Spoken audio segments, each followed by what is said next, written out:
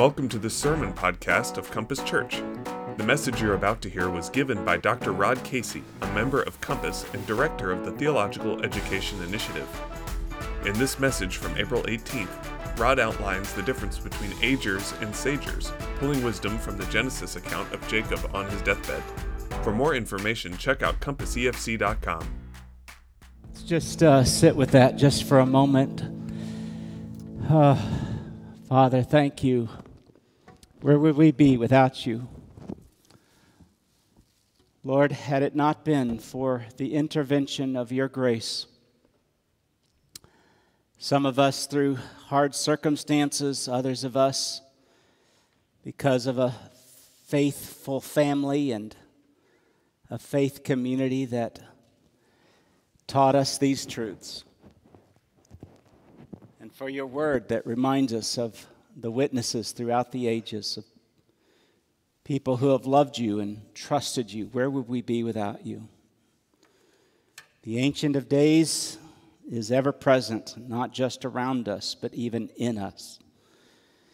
Those of us who have said yes to your invitation, thank you for your good gifts to us. Guide our thoughts today, and may we hear your word. And Lord, allow my speech to be clear, my thoughts, in order to remind us of our invitations and our challenge to live out your word in this way. In Christ's name, amen. Thanks, everybody. You can be seated. For those of you that have not yet had the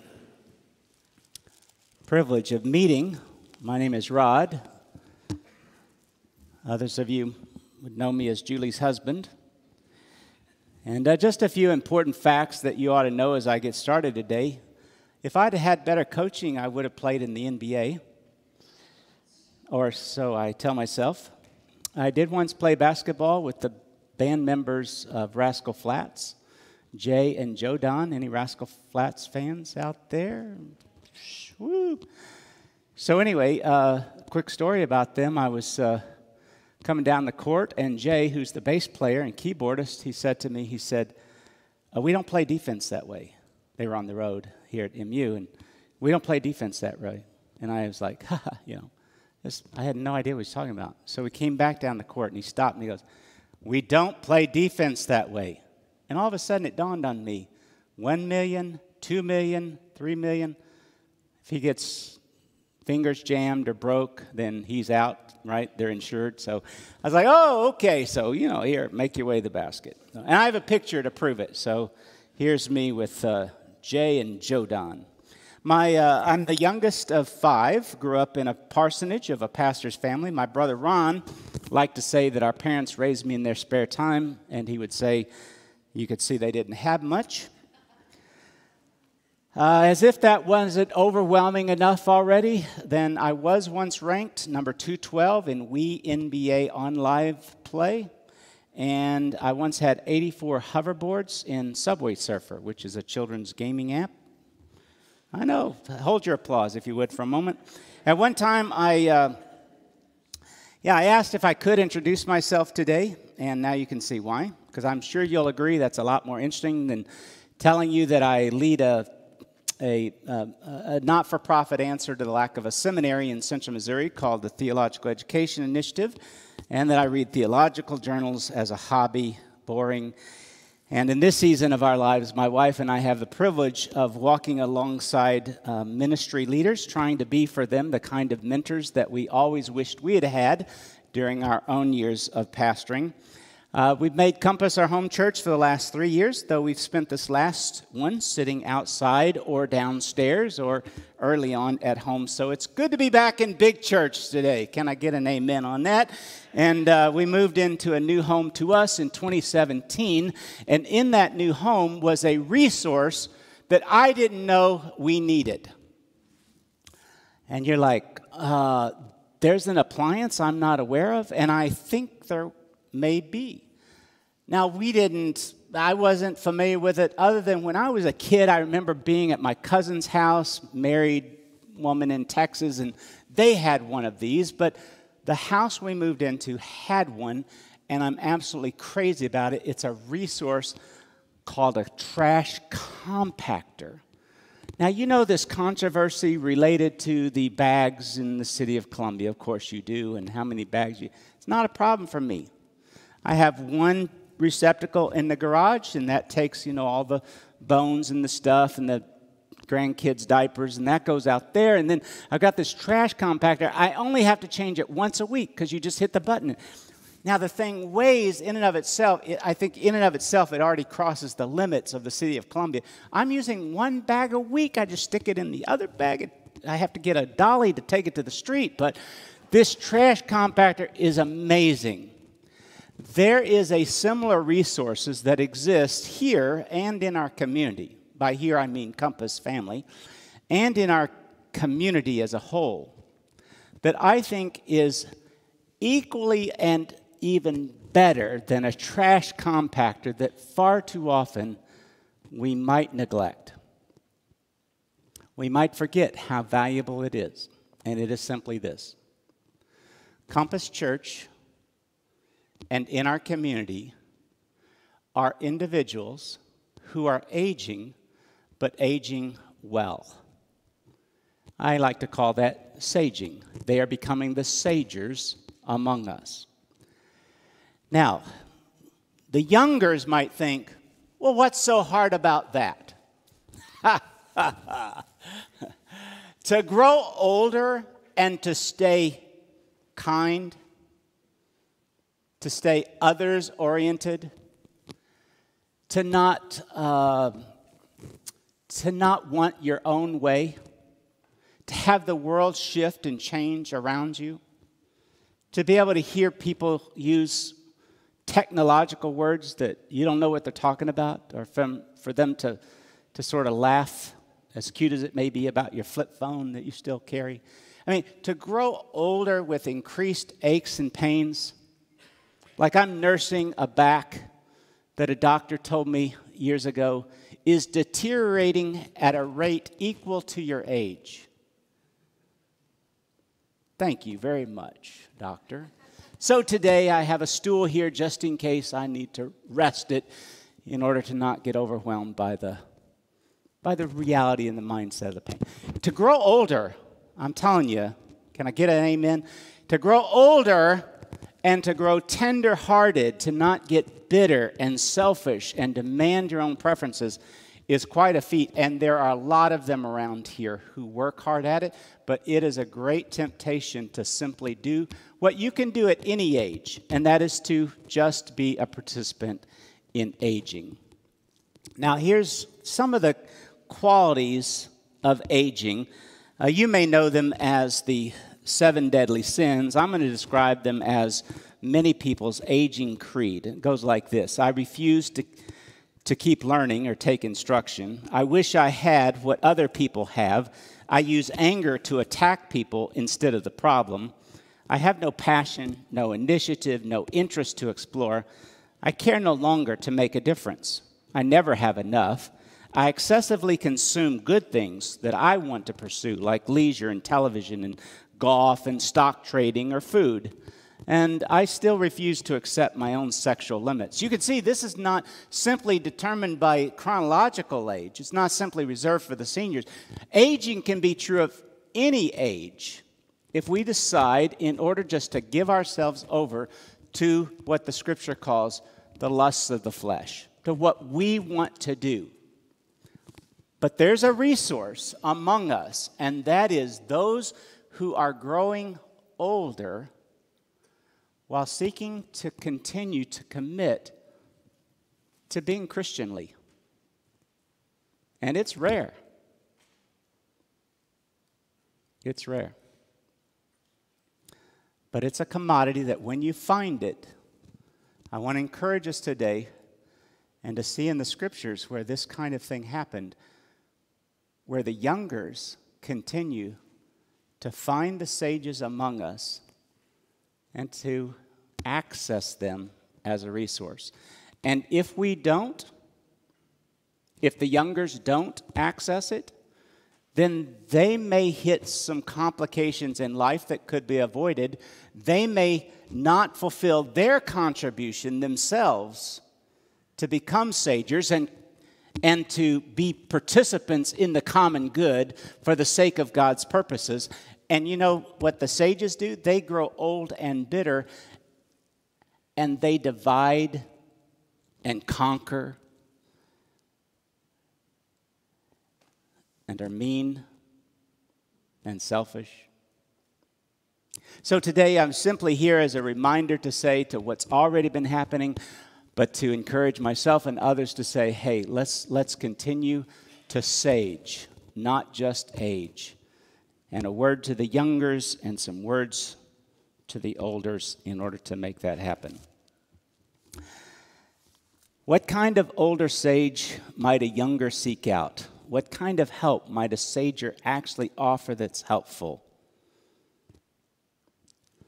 For an answer, we're going to consider the story of Jacob, one of the patriarchs from the pages of Genesis, on his deathbed, and the ways in which he interacts with his son Joseph and Joseph's two sons, Manasseh and Ephraim.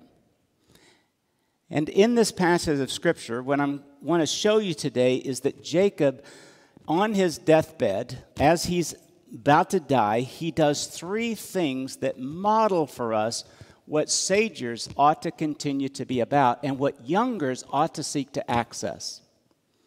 And in this passage of Scripture, we see that there are these three things that we all can do. So, if you would, as is our practice around here, turn, if you would, to Genesis chapter 47. If you have a copy of the Scriptures, if not, you can just listen on.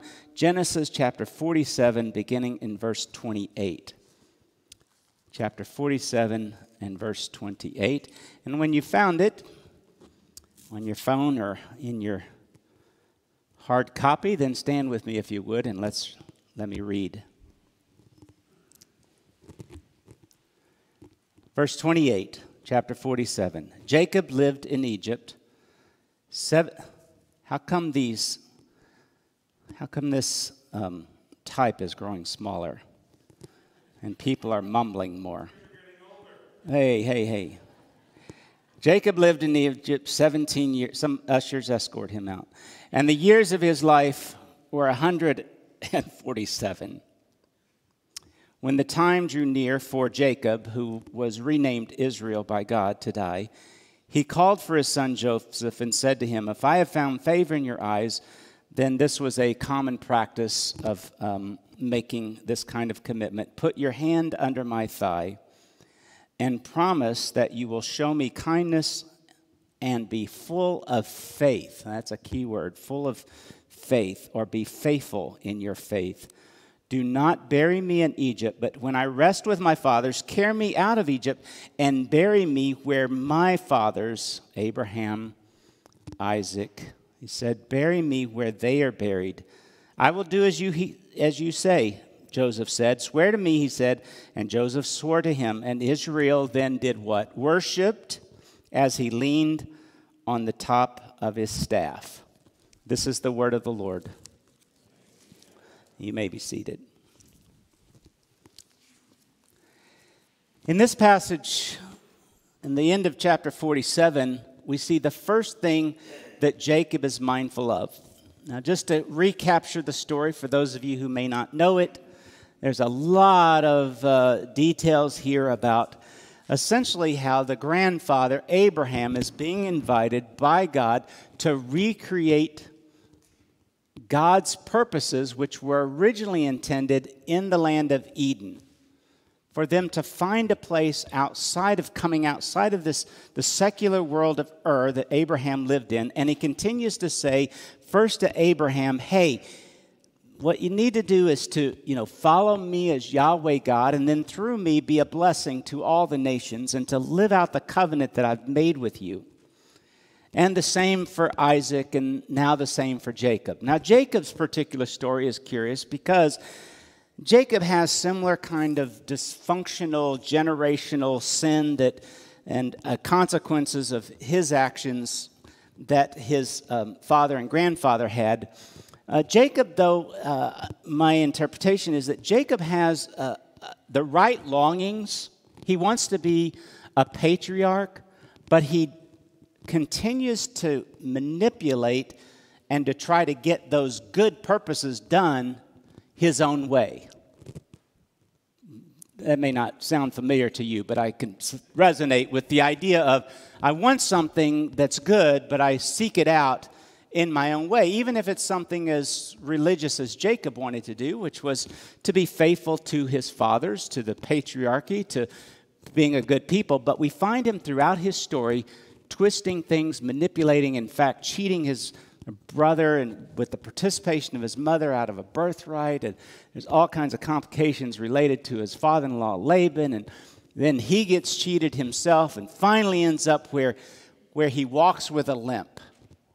And that the angel of the Lord met with him, and at that point, he surrendered his life to the tree of life instead of to the knowledge of right and wrong.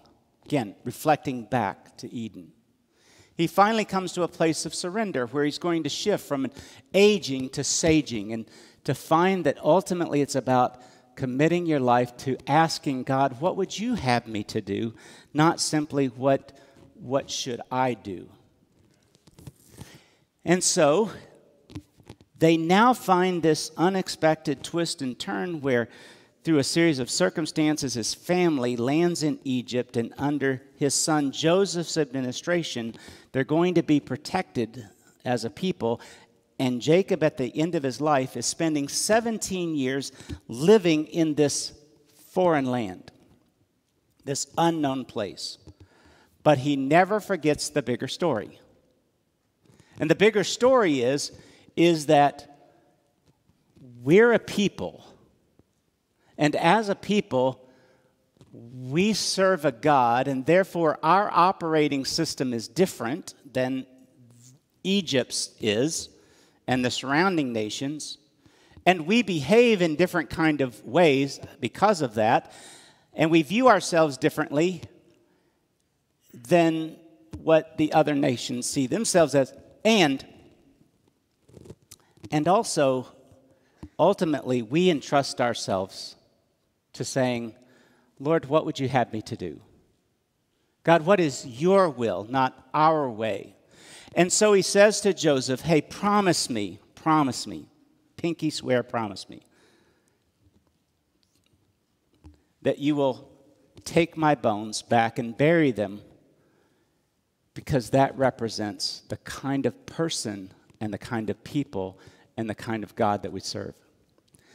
Pastor Craig, frankly, has been very helpful to me in understanding that this idea of the land is more than just simply geographical space. We think about going back to the farm or to our hometown, and it evokes various memories. You know, my parents have had this generation, their parents had it, this farm, for that kind of thought. And even for many of us city dwellers, that's hard to comprehend. But it's so much more than just physical. It's, again, the kind of family that they are, but it's the kind of God that they serve, and it's the kind of commitment that they're making to essentially recapture what was lost in Genesis 1 and 2. And what was lost in Genesis 1 is living within your limits and entrusting yourself and your security and your value and your identity to Jesus, to the one who's coming, to Yahweh God. So instead, we try to make life up like we should. And so we may be in Egypt now. So tell the bigger story is what Jacob does. Tell the bigger story. Sagers remind their family members, hey, we have a story, but we're a part of a bigger story. And our bigger story, your story, regardless of what your parents and grandparents and their generations did, it's your commitment to keep coming back to Eden and eating from the right tree, not the other tree. And that right tree is to say, Lord, what would you have us to do, not how did Grandma and Grandpa do it. Remind us of the bigger story, and then from there about the kind of people that we are. Our family are generous with internationals and refugees. We're the kind of family who likes to take on adventure. We're the kind of family that doesn't hoard but shares. We're the kind of family that engages in our neighborhood. We're the kind of family that doesn't just live for these kinds of aging 7 deadly sins, but instead we live within our limits and we walk with God. We find in chapter 48, the second thing I want to suggest that Jacob models here to Joseph and his 2 sons. And that is that he tells the whole story. In other words, what I'm saying is, sagers, tell the bigger story. Remind the next generation we live within a larger story, God's story, but also be sure and say to them, hey, I have a story. And tell the rest of the story. You could tell the parts that were like, oh, yeah, I got that right. But can you also share in age-appropriate ways, in the right settings, to the next generation? Yeah, I tried to get a good thing in a wrong way. Can you tell the parts that you experienced things in ways that... Can you tell the rest of it? We find that chapter 48, where Jacob reflects back. Now there, your 2 sons born to you. He makes comments there. I'm beginning in verse 5. Skip down to 7.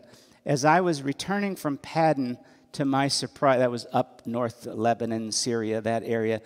And while I was coming back towards Jerusalem and Bethlehem, to my sorrow, Rachel died in the land of Canaan, while we were still on the way, a little distance from Bethlehem, so I buried her there. Now, Jacob, Israel, is reflecting back on this season of life, and rabbis suggest that the Hebrew interplay that we read here of to my sorrow is reflecting Jacob saying more than just I'm grieving that Rachel died, or it makes me very sad, but that he's actually, whether false guilt or true guilt, he's actually taking responsibility for his beloved wife's death. So I'm surmising here, but I think it makes the illustration, and it may be the case. It's possible. Now, I'm surmising as to why that may have been true. Through a series of circumstances, he had a wife, and that wife had 10 sons. Then he had another wife, and that one was his quote-unquote favorite wife. And this one, he had 2 sons. She was 20 years, Rachel was 20 years infertile.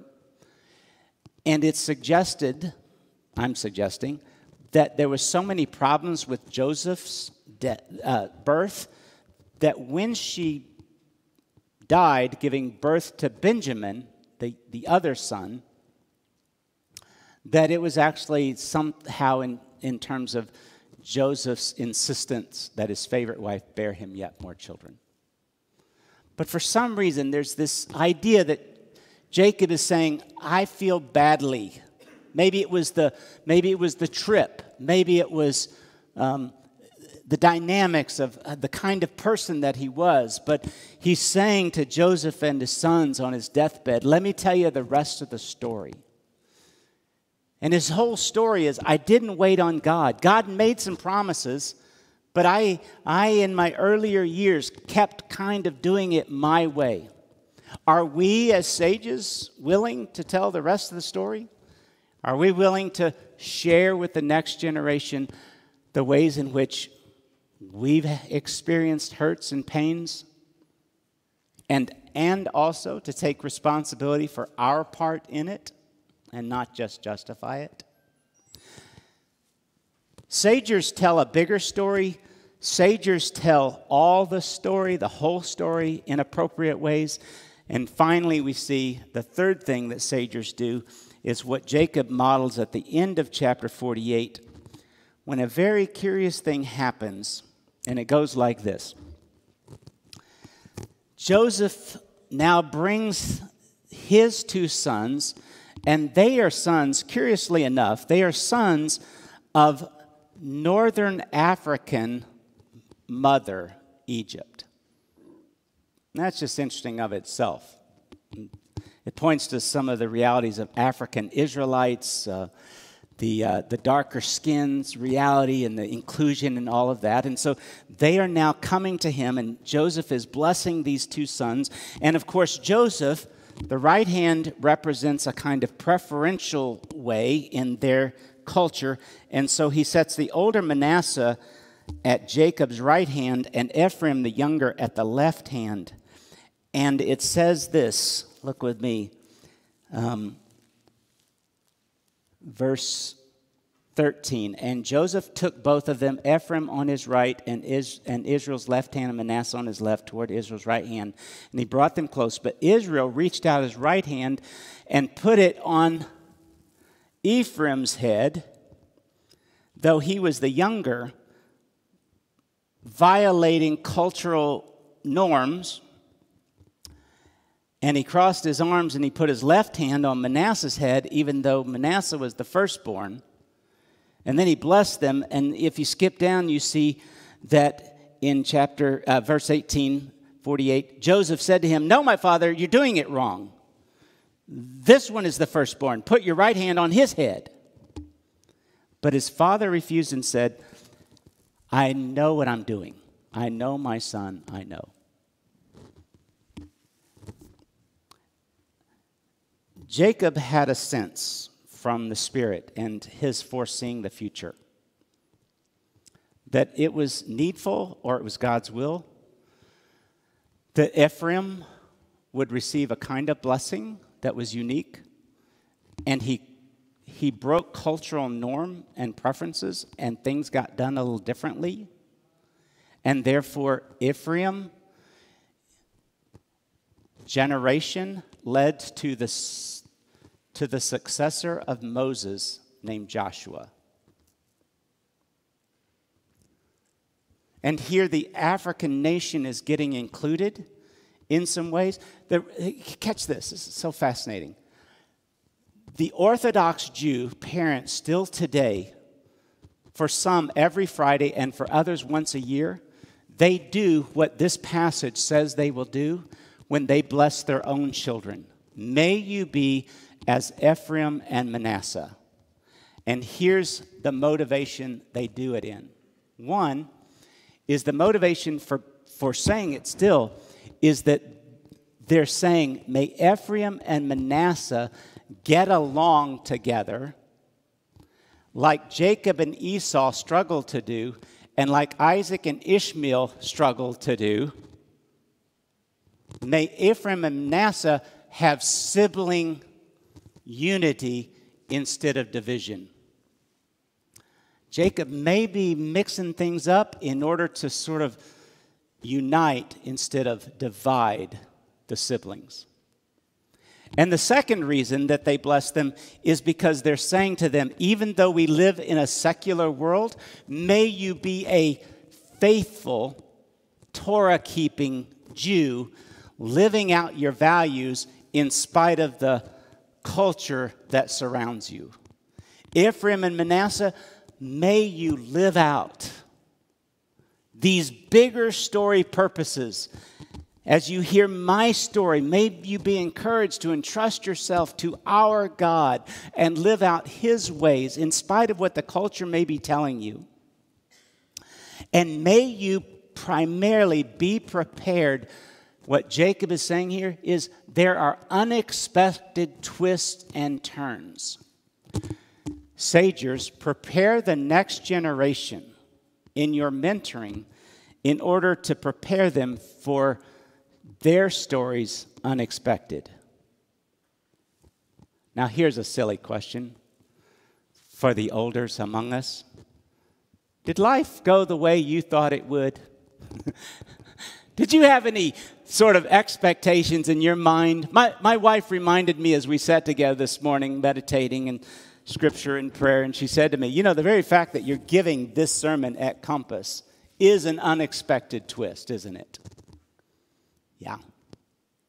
We have things in our mind about how it's going to go, the way our future's going to hold, and this is what elders and aging people have to navigate, is that Jacob is reflecting, hey, there's some surprises I crossed my hands on purpose. There's a preparation that things aren't going to go according to the cultural norm. So therefore, we live out the bigger story by telling our story, and we invite others to surrender to the unexpected story. One of the ways we read Scripture is by looking back, up, out, and in.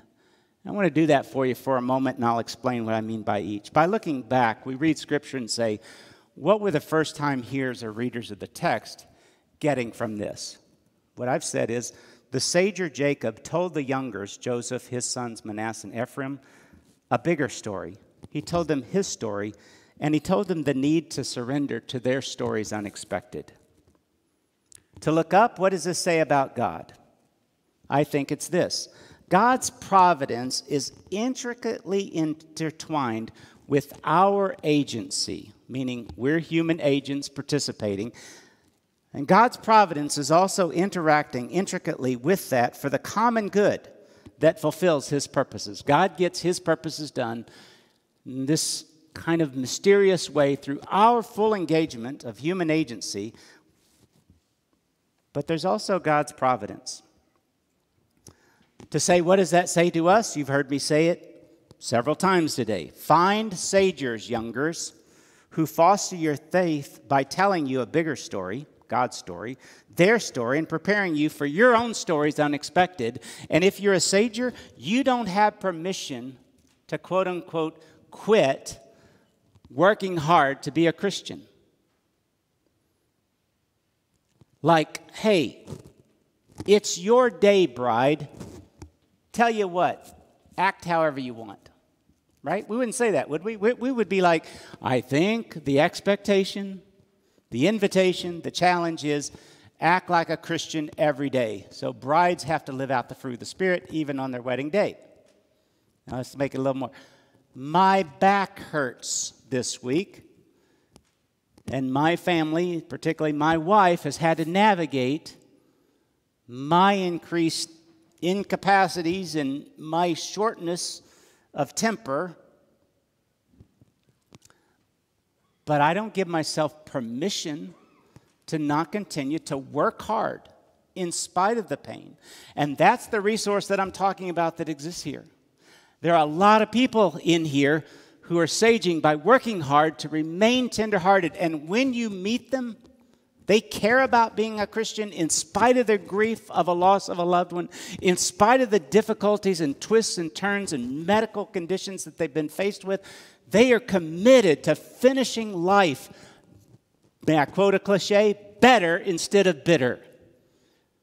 And they are to be not just affirmed and appreciated, but we need to ask them, sit together and say, how do you do that? And aspire to it. For me personally, my reoriented present makes sense of my foundational orientation. In other words, my present realities make complete sense as I've reflected on my earlier years, in spite of the disoriented experiences that got me here. Let me illustrate that.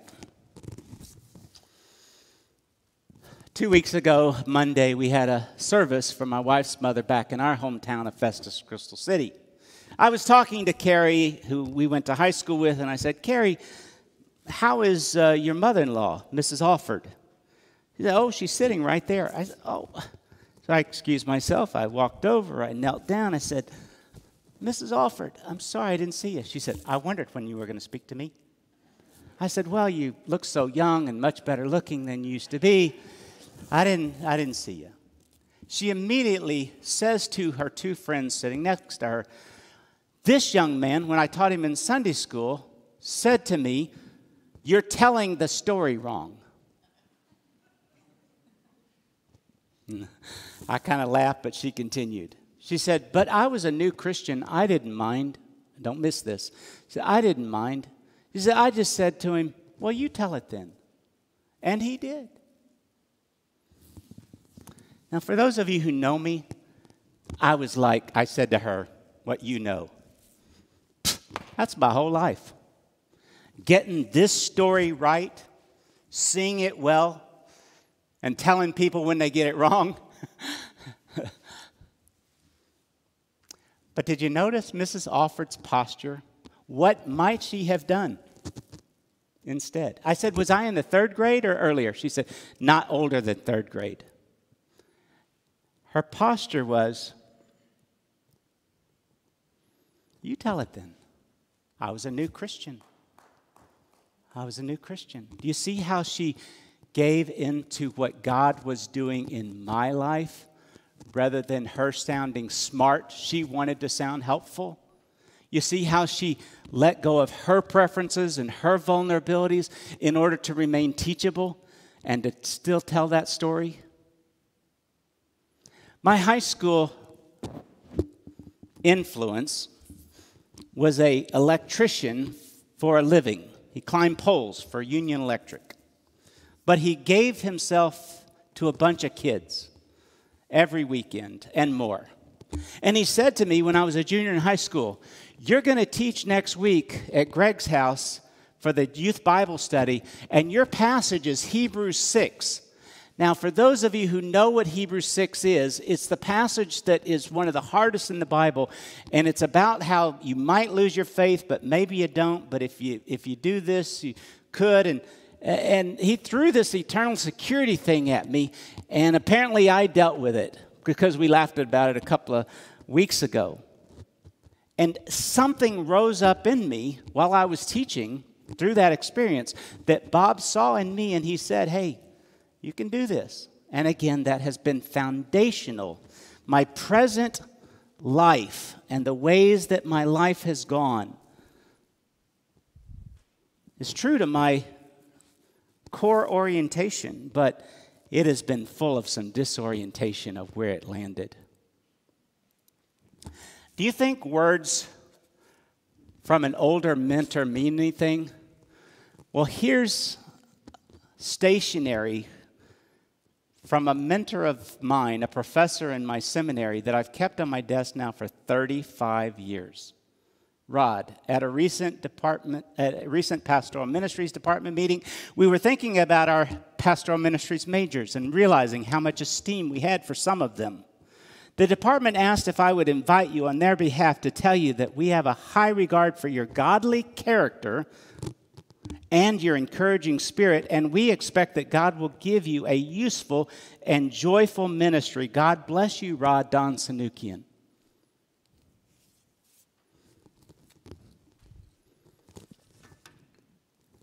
Had I not walked with Don from a distance all through the years and showed him this plaque, he might have just thought, well, I was just fulfilling the assignment of the pastoral ministries department. But it has guided me to have an encouraging spirit, to be faithful to the Lord. Because someone that I looked up to, a sage, says to me, you can finish well. And there's some things that sage has to do.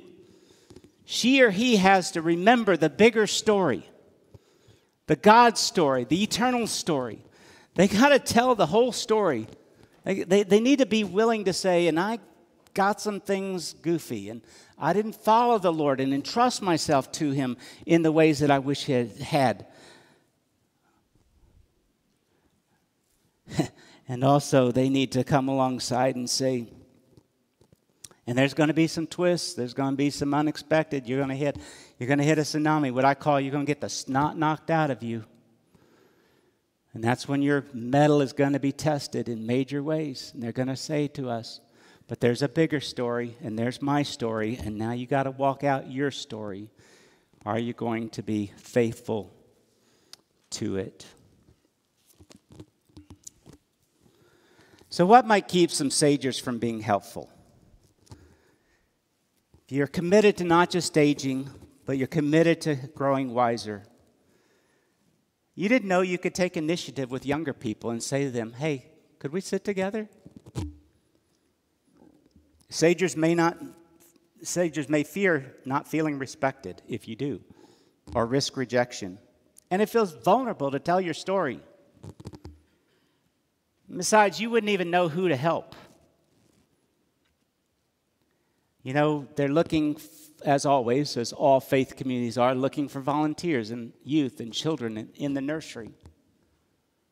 These are the stories that impacted my life, just like some of you could tell stories of your life. And it's because people like Mrs. Alford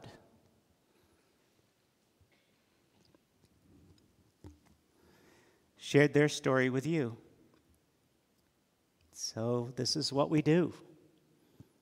Can we go on a youth trip? Can we do for one what we wish we could do for everyone? So Sagers, sign up, be helpful. What might keep youngers from asking? You didn't know you could ask. You weren't aware that it was a resource to take advantage of.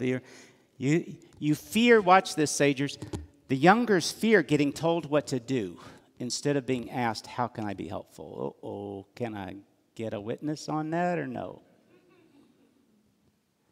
Do we share our preferences? Do we tell? Do we advise? Or do we walk with and consult? There's a difference. Well, I don't like that kind of music, or I don't like that kind of talk, or I don't know your technology.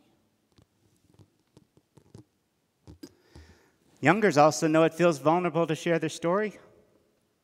They wouldn't know what to ask. So let me give you some help through a template. You might want to take out your phone and take a picture of this, or perhaps our communications, Molly, could send this out to us. But I think it's a very simple template you'll pick up on. But before I want to say something to never do. Never do it when you're mentoring. Never, ever either say to them, let's get together every Wednesday. What I mean by that is, allow yourself to instead live out for a reason, for a season. So I say to my mentees instead, hey, look, I am on the 30-year plan at this point, and I'll be here. So let's engage as long as you have questions, and I think I can be helpful. And if you ask a question that I think so-and-so could be helpful, then I'll take you to them instead. I'm here as a broker of the resources, so let's sit together as long. But to be in a long-term relationship where at 7:30 on Wednesday you're thinking, oh my goodness, I can't believe I commit, but I don't know how to get out of this because I think they want me there. Don't do that. Some of you have been in small groups like that where you know that everybody's thinking the same thing. How are we ever going to stop? And you're waiting for Christmas so you can, right? Okay, so don't do that. Just say to them, hey, let's walk can we sit together this time? When you're done with that, or you think you got more to say, more help to give, want to sit with them again, then you just say, all right, well, let's get together next time. Or I think I got 4 weeks in me, and then we'll call a halt. Or we'll run through the summer and then stop. Now, here's the template. For the younger, you just simply say, hey, Sager, tell me a story from your story. Hey, tell me about that. And then you say, tell me more about that, because they have gone here before they go here, before we're willing to go here. Will you be patient with us as we tell the whole story? So keep appropriately asking for the rest of the story. And then you can say, tell me another story. Now, what you're picking up on is, I've got challenges in my own life, and I'd like to hear their story. Now, for the Sager, it's just simply this. Hey, can we sit together? What's challenging you these days? That's the key. What's challenging you? I've done this so many times now, it's just part of my regular routine. Hey, what's challenging? If I know what's been challenging, I ask for an update on what's been challenging. Hey, what's challenging you these days? Tell me more about that. Tell me more about that. Tell me more about that. How could I be helpful? How could I be helpful to you? No kidding, I said this to a teenager just a few weeks ago. I do for one what I wish I could do for many, or for a few what I wish I could do for many. And we were in the middle of something, and he was finally, after a year and a half, we were reflecting on something. And I said, how could I be helpful? God is my witness. This 16-year-old, he says to me, you could just sort of share your experiences. Give me some of your thoughts about what you think about how I might do that.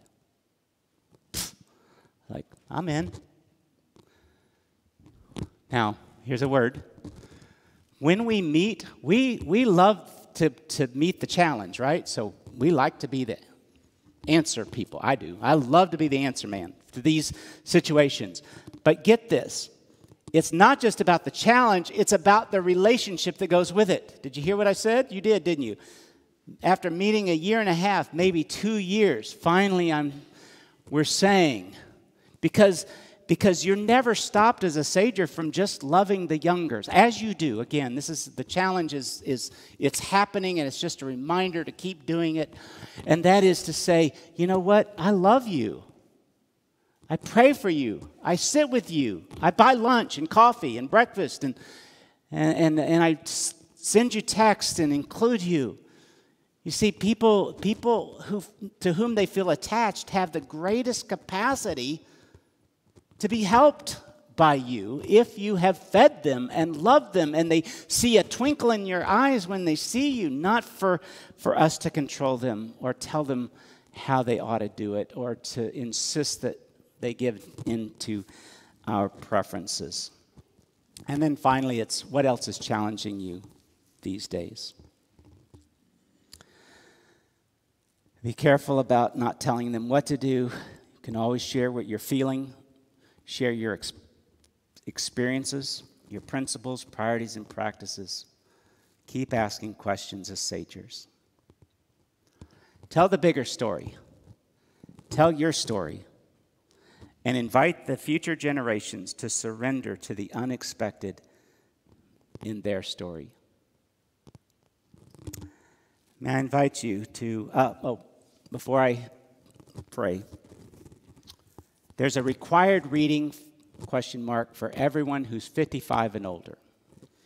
And it's Aging Matters by Paul Stevenson. Aging Matters. It's a wonderful resource. Pastor Jamie Page gave it to me, said, you're required to read it. I'm so glad I did.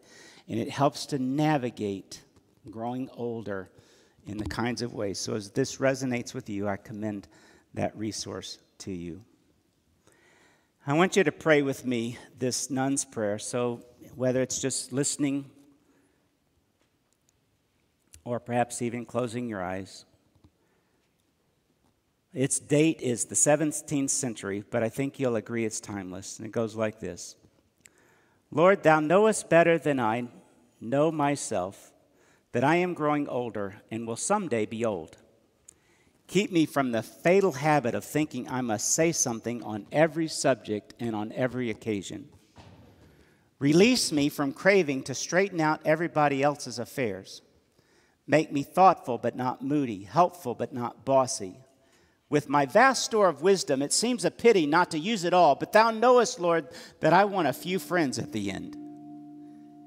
Keep my mind from the recital of endless details. Give me wings to get to the point. Lord, would you help me seal my lips on my aches and pains? They are increasing, and my love of rehearsing them is becoming sweeter as the years go by. I dare not ask for grace enough to enjoy the tales of others' pains, but help me to endure them with patience. I don't ask for improved memory, but for a growing humility and a lessening sureness when my memory seems to clash with the memories of others around me. And teach me that glorious lesson that occasionally I may be mistaken. And Lord, would you keep me reasonably sweet? I don't want to be a saint. Some of them are so hard to live with. But a sour old person is one of the crowning works of the devil. And give to me, Lord, the ability to see good things in unexpected places and see the talents in unexpected people. And give me, Lord, the grace to tell them so. Amen. I wonder if today, if we're aging or saging, would we recommit ourselves or to remind ourselves, Lord, it's hard. So tempted to go inside, to say, I've done enough. It's somebody else's issues. Lord, would you remind us that there's no retirement with you. There's only just how we get paid to meet our bills.